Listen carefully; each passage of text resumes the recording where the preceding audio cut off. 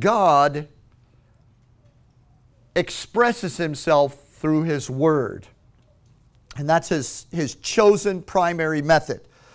The Gospel of John begins by saying, in the beginning was the Word. So everything starts with the Word of God. In the beginning was the Word. And the Word was with God, and the Word was God.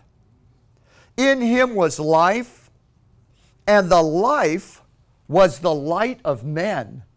So with that statement, John is telling us that when you hear the words of Jesus, when you hear the Word of God, when you hear the profound but sometimes simple things that Jesus said, that is the eternal God from the eternity beginning,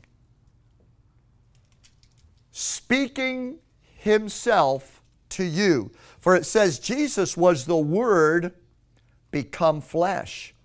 This is why everything that Jesus said and everything he did had such dynamic authority. The wind, the waves, nature, diseases, everything yielded in a complete obedience to him, because the Bible says that he created everything with his word. So when Jesus speaks, it's the voice of the Creator talking to the creation. And when he said to blind eyes open, he absolutely had the authority, and those blind eyes had to open. When he told when he called Lazarus back from the dead into his body and raised Lazarus from the dead, Lazarus had to do exactly what Jesus said. Another verse in the book of Hebrews, the beginning of Hebrews, describes also Jesus, the eternal Jesus, the Word of God. And it says, Jesus, being the brightness of God's glory and the self-expressed image of God's person, is upholding all things by the word of his power. Yeah, have you ever looked out into the universe or watched any of those space movies and you see the rockets traveling, at the speed of light, and you see these gigantic galaxies and nebulae, and it freaks you out a little bit. I don't know about you, but it does me when I think of the immenseness of it all. And I wonder, how is all that, what seems chaotic to me, how's it all kept together? But the Bible says that the Word holds all of that together. The universe is not chaotic. It's held together by the Word of God. And so when the Bible says, with his stripes you were healed, that is no less the word and the authority of God speaking that holds the galaxies in place, keeps the earth spinning in position, moving around the sun. He upholds all things by the word of his authority. Then finally in Psalms 107 verse 20, the Bible says God sent his word and healed them and delivered them from all their destructions. So when the Lord is going to heal somebody, by what means does he provide that healing? By the same means he's done everything. He speaks healing to you and I. He speaks salvation. He speaks deliverance to you and I. So we are in the middle of studying in Matthew chapter 13 the parables of the kingdom. And the very first parable is the parable of the sower. And I'm not going to spend the time this morning to go back and retrace my steps, but just remember that Jesus said the good ground upon which the word of God was sown as seed was the ground that heard and received the seed as the word of God. And it cultivated in your heart to produce 30, 60, 100-fold. So it is absolutely essential that you receive the seed of the kingdom, or the word of God, which is seed. The Bible says in Peter that you and I were born again by the seed of the word. Many people ask Jesus to come into their heart, and then they have a very hard time believing that he's actually forgiven them. Their minds are filled with the years of living as a sinner, or some of the things that went on in their life, and they have a hard time believing that God sees them as a different person. And especially when they see some of the habits that were formed in their personality or in their character continuing to play out. They struggle with the idea that they're a new creation because they see the old things. But the Bible says that you are saved because God planted the seed of Jesus in your spirit. And He brought into your spirit a new birth through Him. And so you have a life and you have a righteousness that was planted in you by the Word of God. And the Bible says in Peter that you were born again by incorruptible seed, which means that your shortcomings and failures, or those patterns in your personality that you see that make you maybe doubt that God loves you or wonder how saved you really are, those patterns cannot corrupt the seed that is in you. So simultaneously, you've got two things going on in your life. One is fading away and the other is arising and cannot be stopped. And the one that is fading is that old man that once had authority over you. And the traces of his being in your memory may still be there and lingering. But arising in you, growing from 30 to 60 to 100-fold, is the kingdom of God. The Lord Jesus planted in you through His Word, and it's so important that you hear the Word of God and take it and believe it. You see, the Word of God cannot just convict you, it's got to convince you. It's got to convert you. It's got to change you. And so I'm going to share with you this morning how you receive that seed and how it grows in you and transforms you. But first I want you to understand that it's authentic. No matter what you see in yourself in terms of your weaknesses or your shortcomings, never give up the fact that you are a new creation, born again of incorruptible seed, that the Word of God that's holding the universe together is planted in you, and you have its authority and righteousness. And I shouldn't refer to it as it, I should call it Him, because His name is Jesus. Plant, grow, reap. Every farmer knows that's how it works. It's the universal law. God does everything by seed, planting, nurturing, cultivating, growing up, and then harvesting fruit. And the kingdom of God grows in the world today by the very same method. And the Lord is growing in you by that same method. Planting, growing, and reaping. So the Word of God is planted in you. This is why it's so dangerous for Christians to ignore the Bible. This is why it's not healthy for Christians to get saved and then just have a very weak relationship with the Word of God, especially with the Gospels and with the epistles and the Word of God in the New Testament, because those are potent, life-giving seeds waiting to be planted in your spirit. They will grow and produce in you exactly what they say in the Scriptures. When 1 Peter 2:24 says that with His stripes you were healed, if you plant that, let it grow in you, it'll produce the reality of the fruit that it declares. What God's Word says will become real in you if you plant it, nurture it, grow it, then the Lord will grow up in the reality of it. So the life is in the seed, just like if you were to plant tomatoes in your backyard. You're not going to see weeds grow out of a tomato seed. If it's a tomato seed, if you plant it, you nurture it, you're going to get what? Tomatoes. You're going to get tomatoes, glory to God. So remember that we shared that the good ground is the one that hears the Word and bears fruit and yields 30, 60, 100-fold. So in order for you to bear fruit, you must plant the Word of God in your heart, in your mind. And can I just, for the sake of taking this out of the abstract and bringing it into some crystal clarity, when the Bible talks about your heart, it can sound abstract and mysterious, but what we're really talking about is your mind, combined with your will and your emotions. Now, your mind, you could think of it as different from your heart only in the sense that sometimes we dabble with things in our mind and we think about things, but we don't put our will to it. We don't grab it with our will. We don't surround it with our emotions and claim it and make it our own. We might call it a fleeting thought that goes through our mind. Some people sit in church and have fleeting thoughts. They listen to the word being preached and it goes in one ear and out the other. It fleets. Psh. See, it doesn't take hold because their affection doesn't. They don't hear it and go, I love that. I want that. I claim that. I cogitate on that, which is a fancy preacher way of saying I think about it. So, It becomes your heart when you have affection for what you're hearing, and you want it, and your desire takes hold of it. And so you not only should be hearing the Word of God, but you should be setting your affection on those things, and that way it'll plant down into your heart and not just roll around on the ground, on the surface. Okay? So one of my favorite verses that illustrates this is out of Proverbs chapter 4, 20 through 22. Let me read it to you. My son, attend to my words. Incline your ear to my sayings.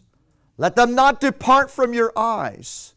Keep them in the midst of your heart, because they are life to those who find them, and health or medicine to all of their flesh. So here in Proverbs, the Bible is saying the seed of eternal life, Jesus the Word, you are able to receive that Word, and if you receive it the right way, that it will produce life, eternal life.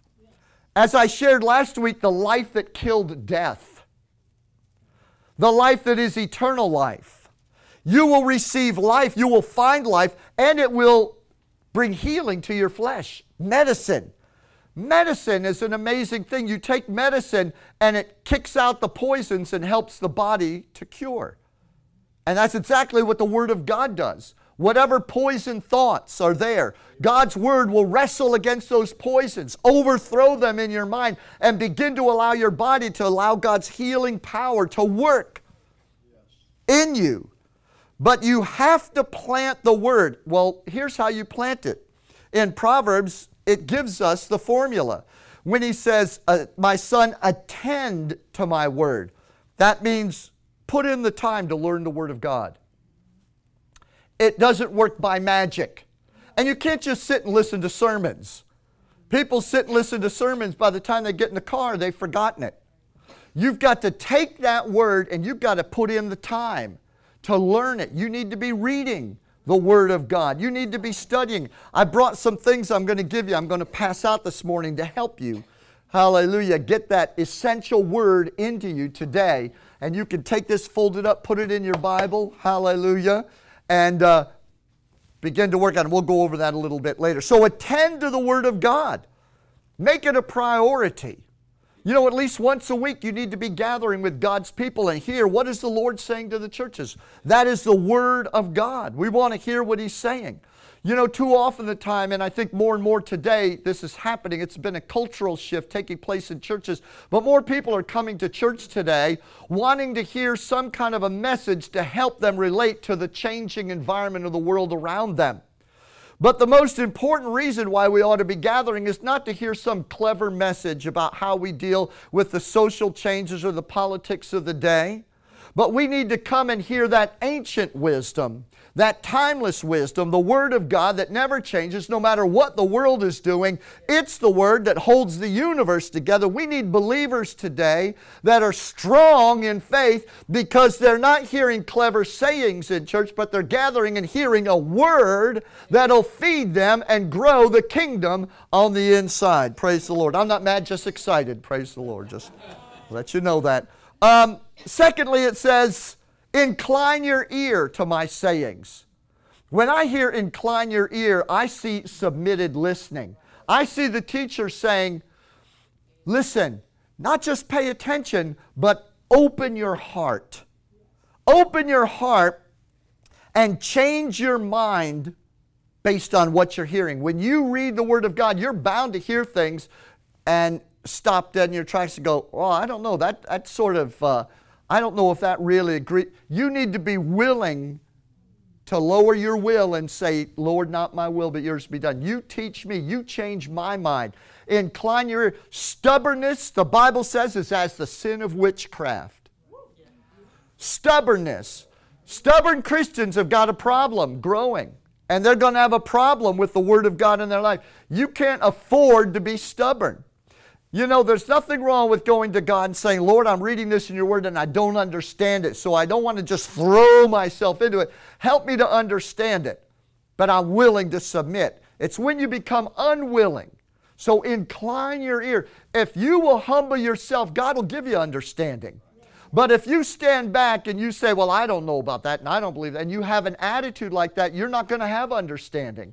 Wisdom and understanding do not come to arrogant people that are self-willed. You've got to incline your ear, which means you lower your ear a little lower than Jesus' word. You put yourself under the submission to the word. So you get that. Then it says, do not let those words depart from your eyes. In other words, fight and cast down distractions.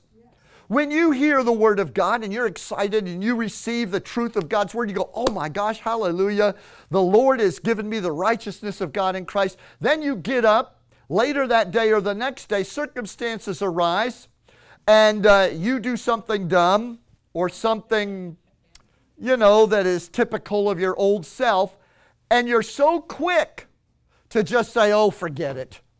Oh, I'm just the same. I haven't changed. No, fight. The Bible says, fight the fight of faith and lay hold on eternal life. Don't give in. Don't let the devil come walking through your bad habits and claim what God has given to you. Hallelujah. Keep them in the midst of your heart.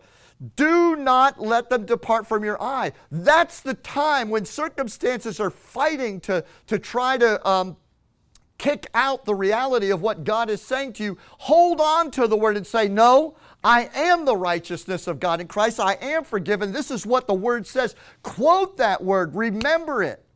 And in the face of other circumstances that are trying to change your mind, stand up and resist and cast those things down. Refuse those distractions. And then finally it says, keep them in the midst of your heart. This is the one most of us forget. And I want to stress it the most, and it's why I've brought these for you today.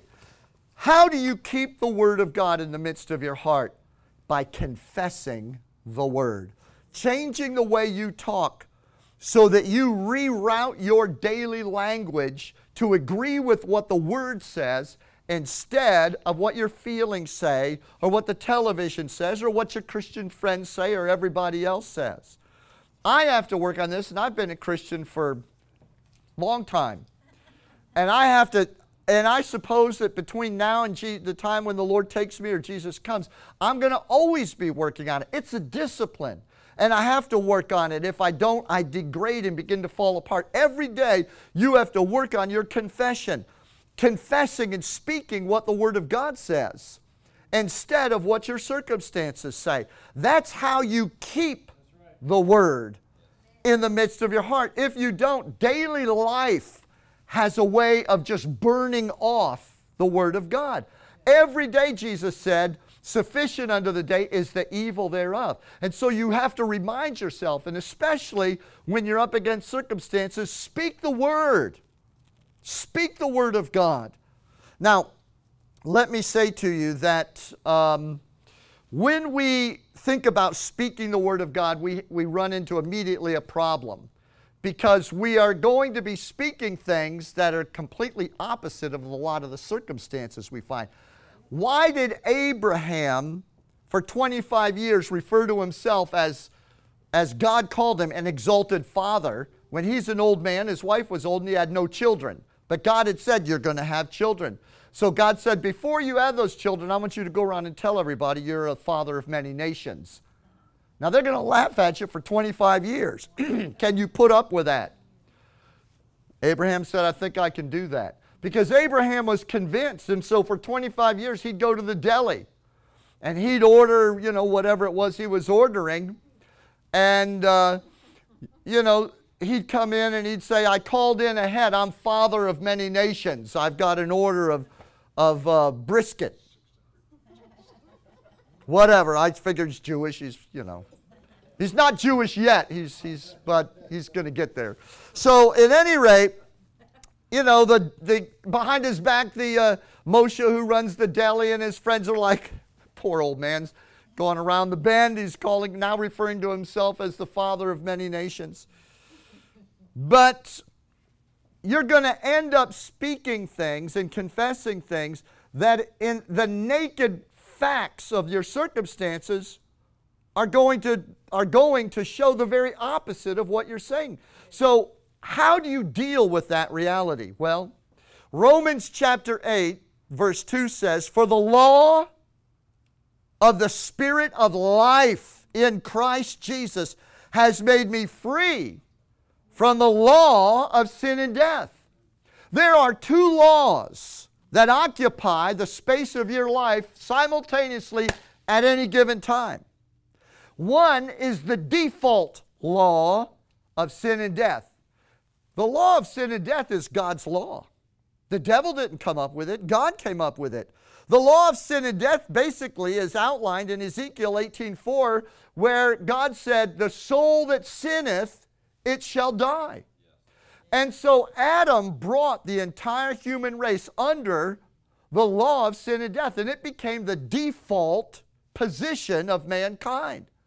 And so it's not the devil that people get cancer or wear out or get hit by a bus and die. It's terrible. It's not always the devil.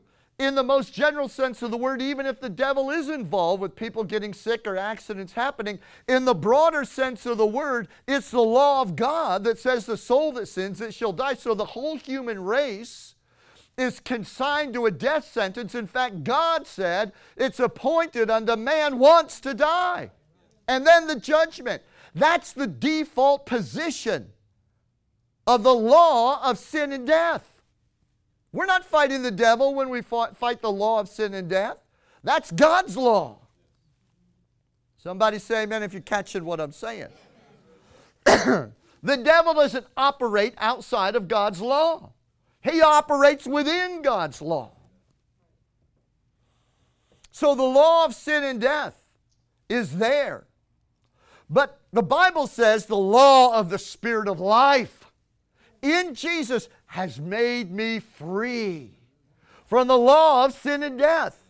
So there's a default position that I find myself in if I don't take deliberate action every day. The default position of sin and death is going to lay my day out for me, is going to run my life for me, is going to master my way just automatically. And it doesn't mean God doesn't love me. It doesn't mean I'm outside of God's will. It means just I'm coasting along in God's default law because I haven't chosen to apply to the higher law of life in Christ. Are you listening to what I'm saying this morning? But Jesus has come and He has made available a higher law. This is not a default law. It's a law that must be chosen. Have you ever noticed in life the bad stuff always happens? You don't have to choose it. It just comes. The flu comes to town, you just get it. You don't have to go out and try to get it. It just comes to you. You drive around on those 4 tires long enough, you're going to have a blowout. It just happens. It comes to you. See, you have to actually make a decision and choose to have the better stuff. If you want something better, you actually have to do something proactive to get it.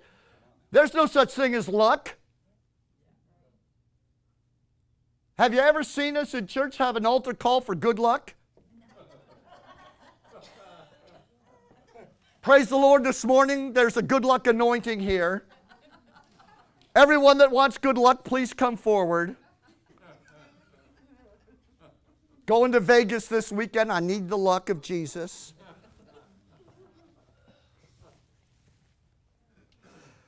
No, this higher law of life in Christ must be chosen by faith.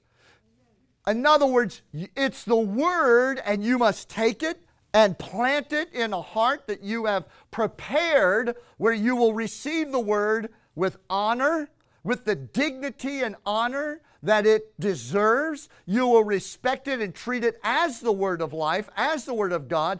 You will set it up above everything else. And when that Word of God in you is being challenged by the default law of sin and death, you slap that old law down with the Word of God. You say, no, the Word of God says.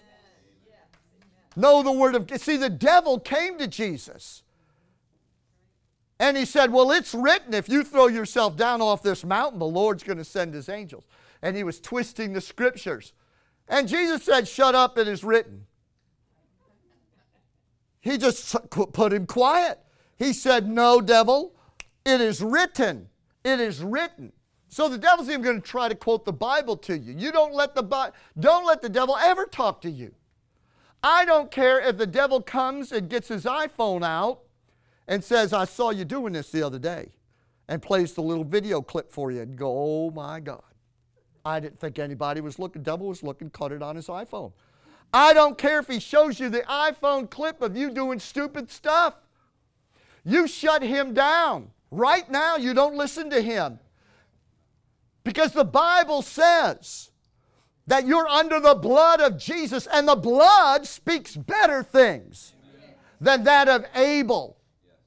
Maybe your blood does have some Abel guilt in it, but you've got the blood of Jesus over you, and God's waiting for you to take hold of that blood. He's waiting for you to agree with that blood. He's waiting for you to repeat what the blood is saying.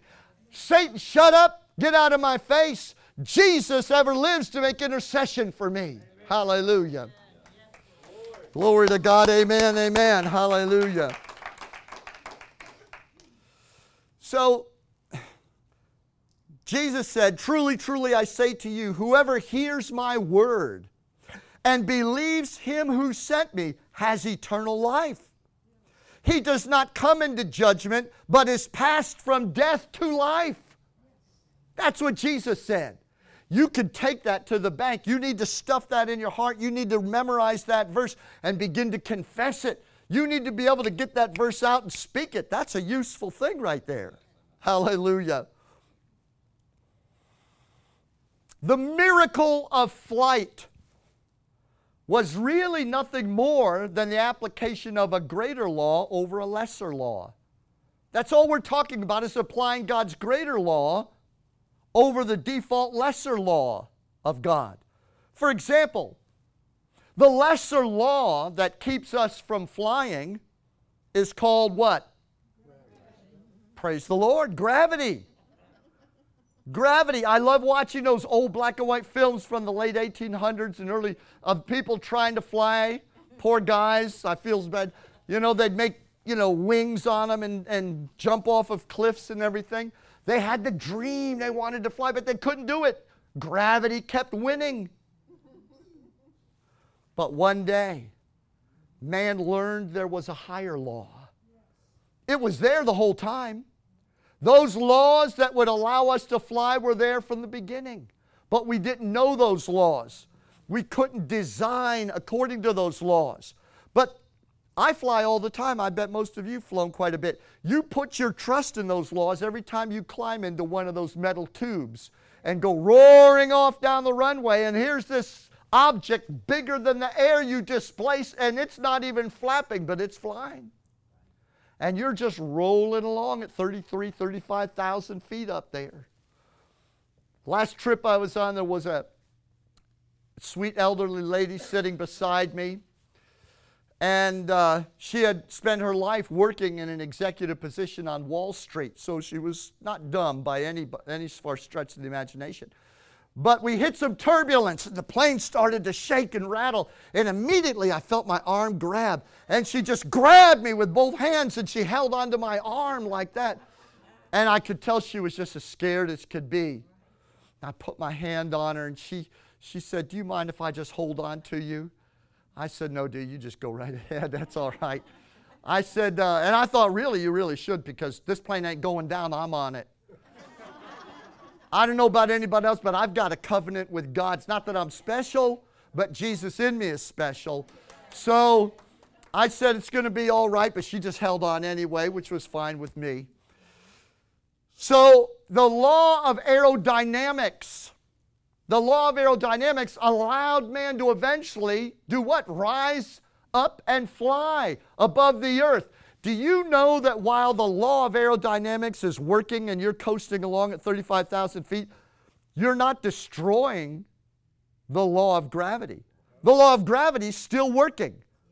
And I could prove it to you, but you wouldn't want to learn the hard way. Cut the engines. Gravity is still at work. And it's the same thing in your life.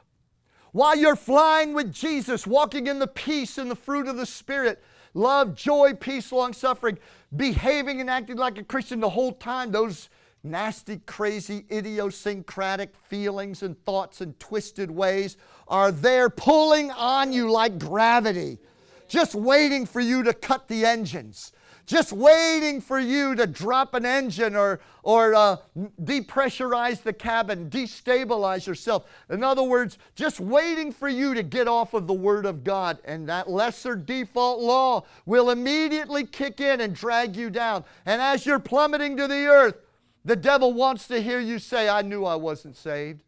I knew the Lord didn't love me. I knew it wasn't working for me. When the whole time what's happened is you let go of the Word.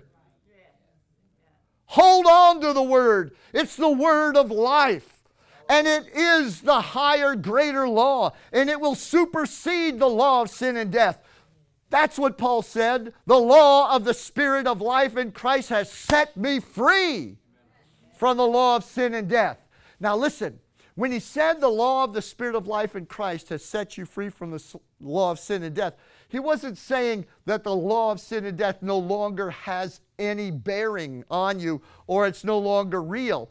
You're not free from it in that it's not a factor in your life. You're free to choose life. Do you understand? The freedom that the law of the Spirit of life has given you is the freedom of choice, not ridding you from the challenge of death and sin. If you've ever wondered, how can I be a Christian and be the righteousness of God in Christ and still struggle with sin? Because nowhere in the Word of God has anything that the Lord said ever been meant or intended by God to interpret the idea that the law of sin and death simply ceases to have any implication in your life. No. What the law of the Spirit of life in Christ has done is given you freedom to choose the higher law, which means incline your ear, pay attention, incline your ear, keep your eyes on the Word, and then confess it. In other words, plant, let the Word grow, and it will produce life and health in your life. Can you say amen? Praise the Lord. Jesus is worthy. Let me finish by sharing with you one of my favorite verses out of Galatians. It says, I am crucified with Christ. Nevertheless, I live. Yet not I, but Christ lives in me. And I love this. The life I now live in the flesh, I live by the faith of the Son of God, who loved me and gave Himself for me. In other words, the life I now live in the flesh, I live by believing and confessing the Word of God. That is what is meant by I live by the faith of the Son of God. I used to read that and I thought, well, that's living by the faith of the Son of God.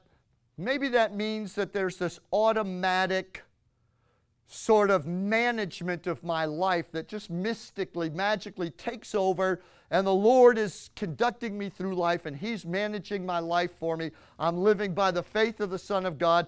Jesus is having faith for me and He's working everything out. Well, I do believe that the Lord's faith is towards me and His favor is towards me. But when it says I live by the faith of the Son of God, notice it says I live. So I'm the one who is tapping Jesus' faith. I'm using it, and how do I do that? By planting the Word, hearing the Word of God, believing the Word of God. And I'll give you a practical illustration.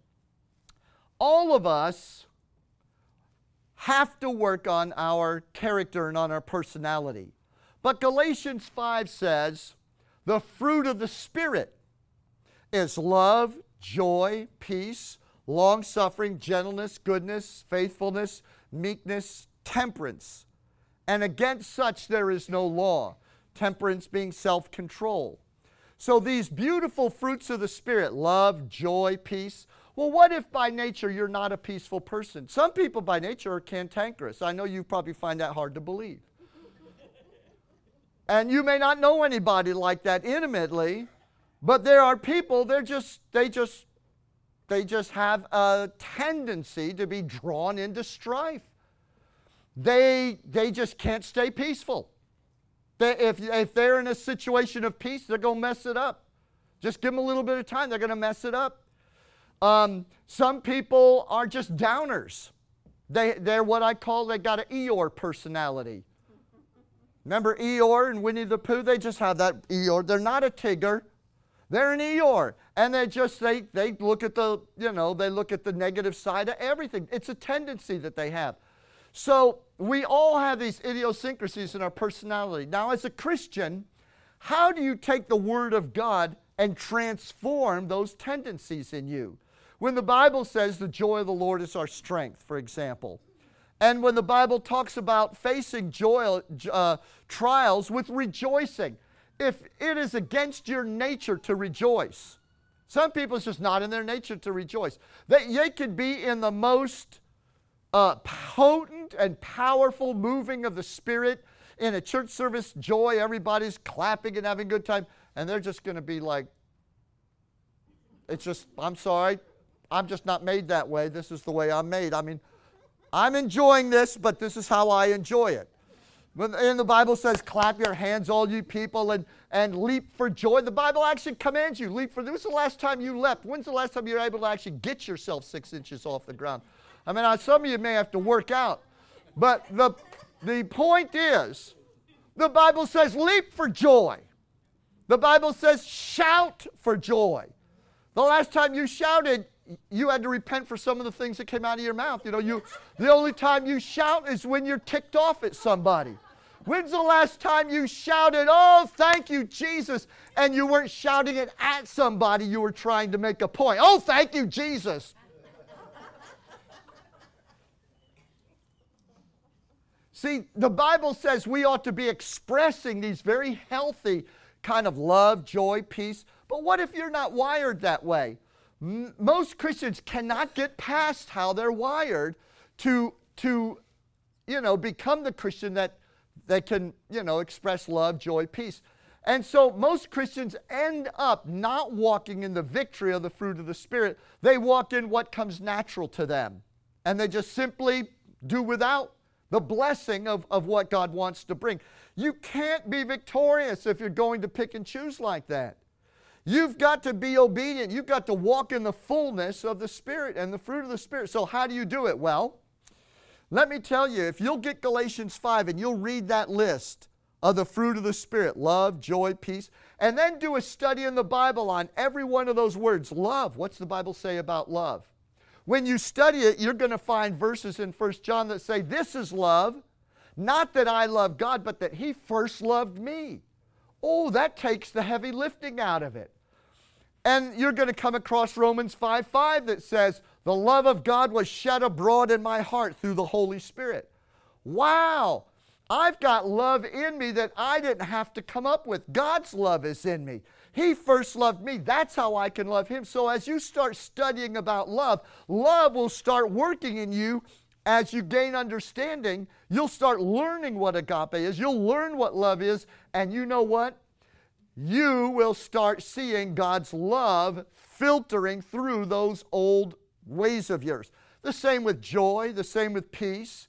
When you read about peace and Jesus being the umpire of your soul, the Prince of Peace, you'll start experiencing the peace. If you plant the seed of the Word, it will produce the fruit of what it's talking about in your life. That's the secret. You could come up to 1,000 altar calls and say, I need peace. Hit me with some peace, preacher. There's an altar call. I'm going to go up and get some peace. Give me some peace. But the best way that I know is to just plant the seeds of peace. Study what the Word says about peace, and it will grow peace in you. You'll change. And it'll be so wonderful because it'll be between you and the Lord. It'll be real. You'll see it. It'll make you happy. You'll rejoice. You'll be so glad that wow, the Lord's moving in me. You'll have encouragement because you'll see God moving. It'll work for anybody. The Word works for anyone who will receive it 30, 60, 100-fold. Close your Bible. Let's stand together.